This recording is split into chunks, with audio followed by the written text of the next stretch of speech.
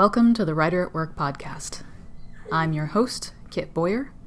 Your other host, Miss Catherine MH, is not here today, but you might hear in the background my kids who are apparently playing with construction equipment, according to the sounds that they're making. Today we are going to be covering Second Attempt Crossing by Javier Zamora. Every week this month I'm going to release a mini episode on a poem of the week. Obviously, Second Attempt Crossing is this week's poem. Next week will be a poem about love by an ancient Chinese court poet. We'll be going over that next Monday. So, the way that these are going to work is they're probably only going to be 10-15 minutes long. I'm going to read the poem, which is publicly available with a link down below. I'm going to tell you a little bit about the context of the poem, and then get into what we can learn from it. Second Attempt Crossing by Javier Zamora. For Chino. In the middle of that desert that didn't look like sand and sand only, in the middle of those acacias, whiptails, and coyotes, someone yelled, "La migra!" and everyone ran. In that dry creek where 40 of us slept, we turned to each other, and you flew from my side in the dirt. Black-throated sparrows and dawn hitting the tops of mesquites beautifully. Against the herd of legs, you sprinted back toward me. I jumped on your shoulders and we ran from the white trucks. It was then the gun ready to press its index. I said, "Freeze, Chino, para por favor." So I wouldn't touch their legs that kicked you, you pushed me under your chest, and I've never thanked you. Beautiful Chino, the only name I know to call you by. Farewell your tattooed chest. The M, the S, the 13. Farewell the phone number you gave me when you went east to Virginia and I went west to San Francisco. You called twice a month. Then your cousin said the gang you ran from, in San Salvador, found you in Alexandria. Farewell, your brown arms that shielded me then, that shield me now, from La Migra. So this poem was published in 2016, and some notes about the poet, Javier Zamora. He was born in El Salvador, and he immigrated to the U.S. at 9. His parents were in California already, so he came here to join them. He's obviously a very skilled poet. He started really loving poetry only in high school, when a visiting poet read some poems by Pablo Neruda to his class. Zamora said in an interview in 2014, "Poetry matters because there's a history of all the poets who have risked their lives to write. I think in the United States we forget that writing and carrying that banner of being a poet is tied into a long history of people that have literally risked their lives and died to write these words." And Zamora has a few poems publicly available to read on poetryfoundation.com if you liked this one. He also has been published in some very prestigious journals like Ploughshares, Poetry Magazine, and Kenyon Review. And of course, a great poet like this, he's got a slew of honors. I'm not even going to get into all of them. It would be a whole episode. So what does this poem mean? I don't think that it's a hidden meaning. The desert that didn't look like sand and sand only is the Southwest Desert. I don't know if he crossed in Arizona, but it really reminds me of Arizona, which is where I live. The mesquites and the beautiful dawns and everything is really a gorgeous image, and it's this horrible thing that's happening in this gorgeous image.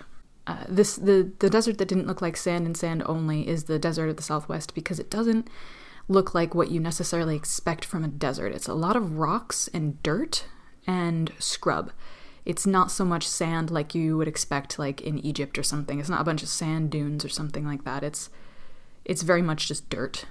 What can we learn from the line breaks and the way that it hits you when you look at it on the page? Well, first of all, the 3 lines that include the word Chino, this person's nickname, are by themselves. For Chino, I said freeze Chino para por favor, and beautiful Chino. Those are the 3 lines that are by themselves in the poem.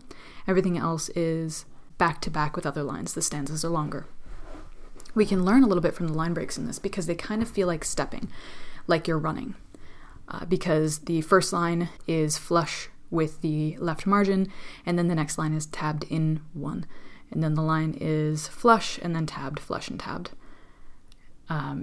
You can also see that the stanzas are separated into ideas and images. So the first one is them sleeping in a creek bed, talking about how it looks, and then La Migra comes, and they're all running.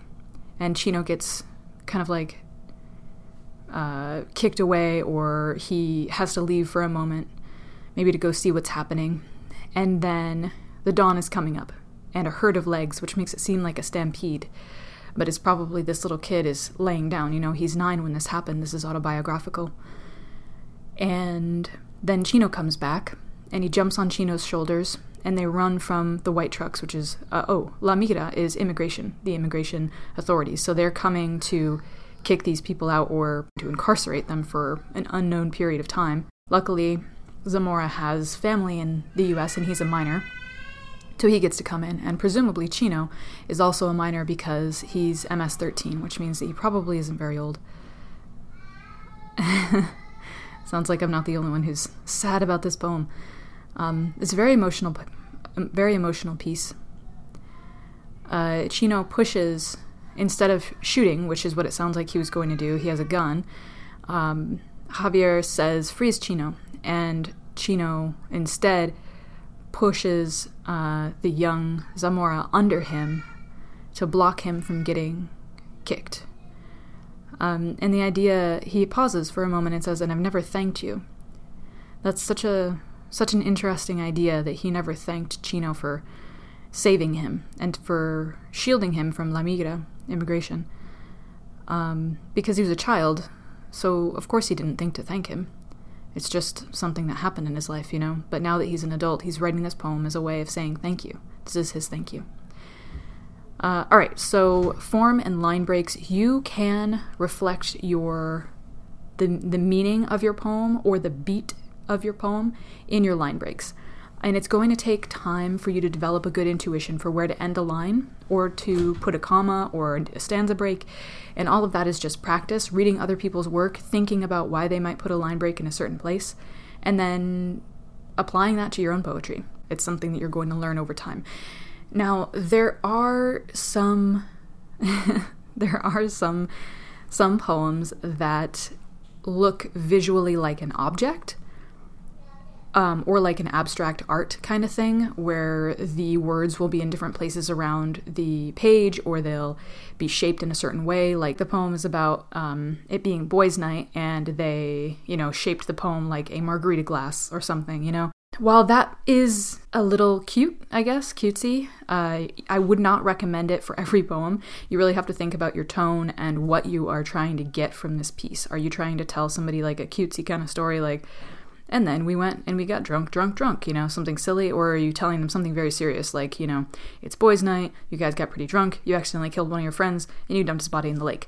That's probably not going to be the best poem to put in the shape of a margarita glass. You're probably going to want to write it into a different shape visually. But your poems can reflect visually the feel of the piece. So that is a tool you can use. The final thing I think we can learn from this poem is that we do need to write things that are important about the world.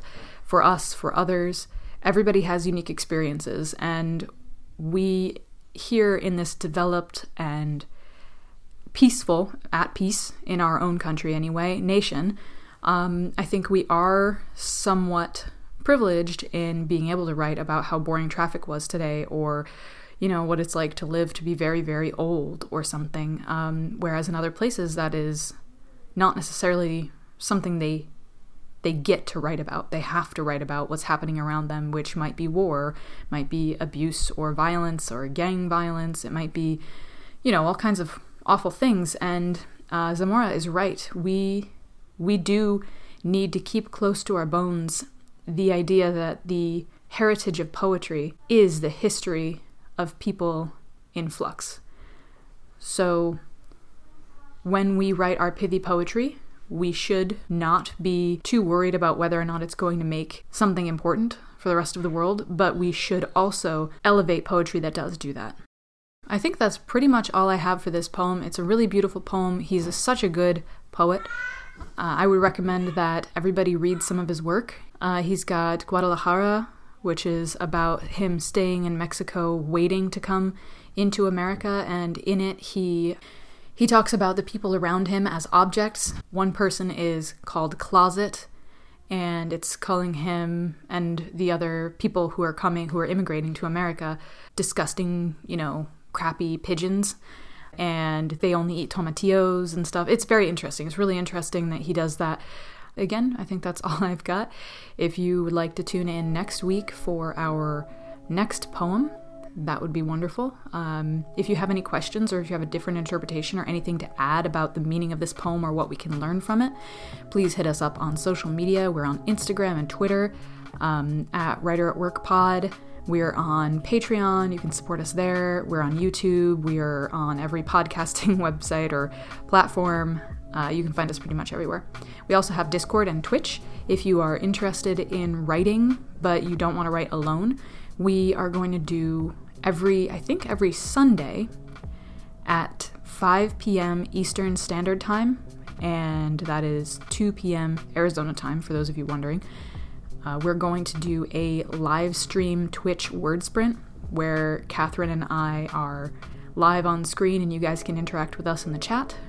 And we will just do 10 minutes of writing as fast as we can, as much as we can, and then we'll take a 3-minute break and talk about how we did and how many words we got, and then we'll do another 10 minutes of writing, and we do that for about an hour, maybe 2 hours, depending on how we all feel. This past weekend, I was able to write over 1,000 words, which was great because that's more than I wrote last month, so. Alright, I think that's it for me. Stay safe out there and good luck.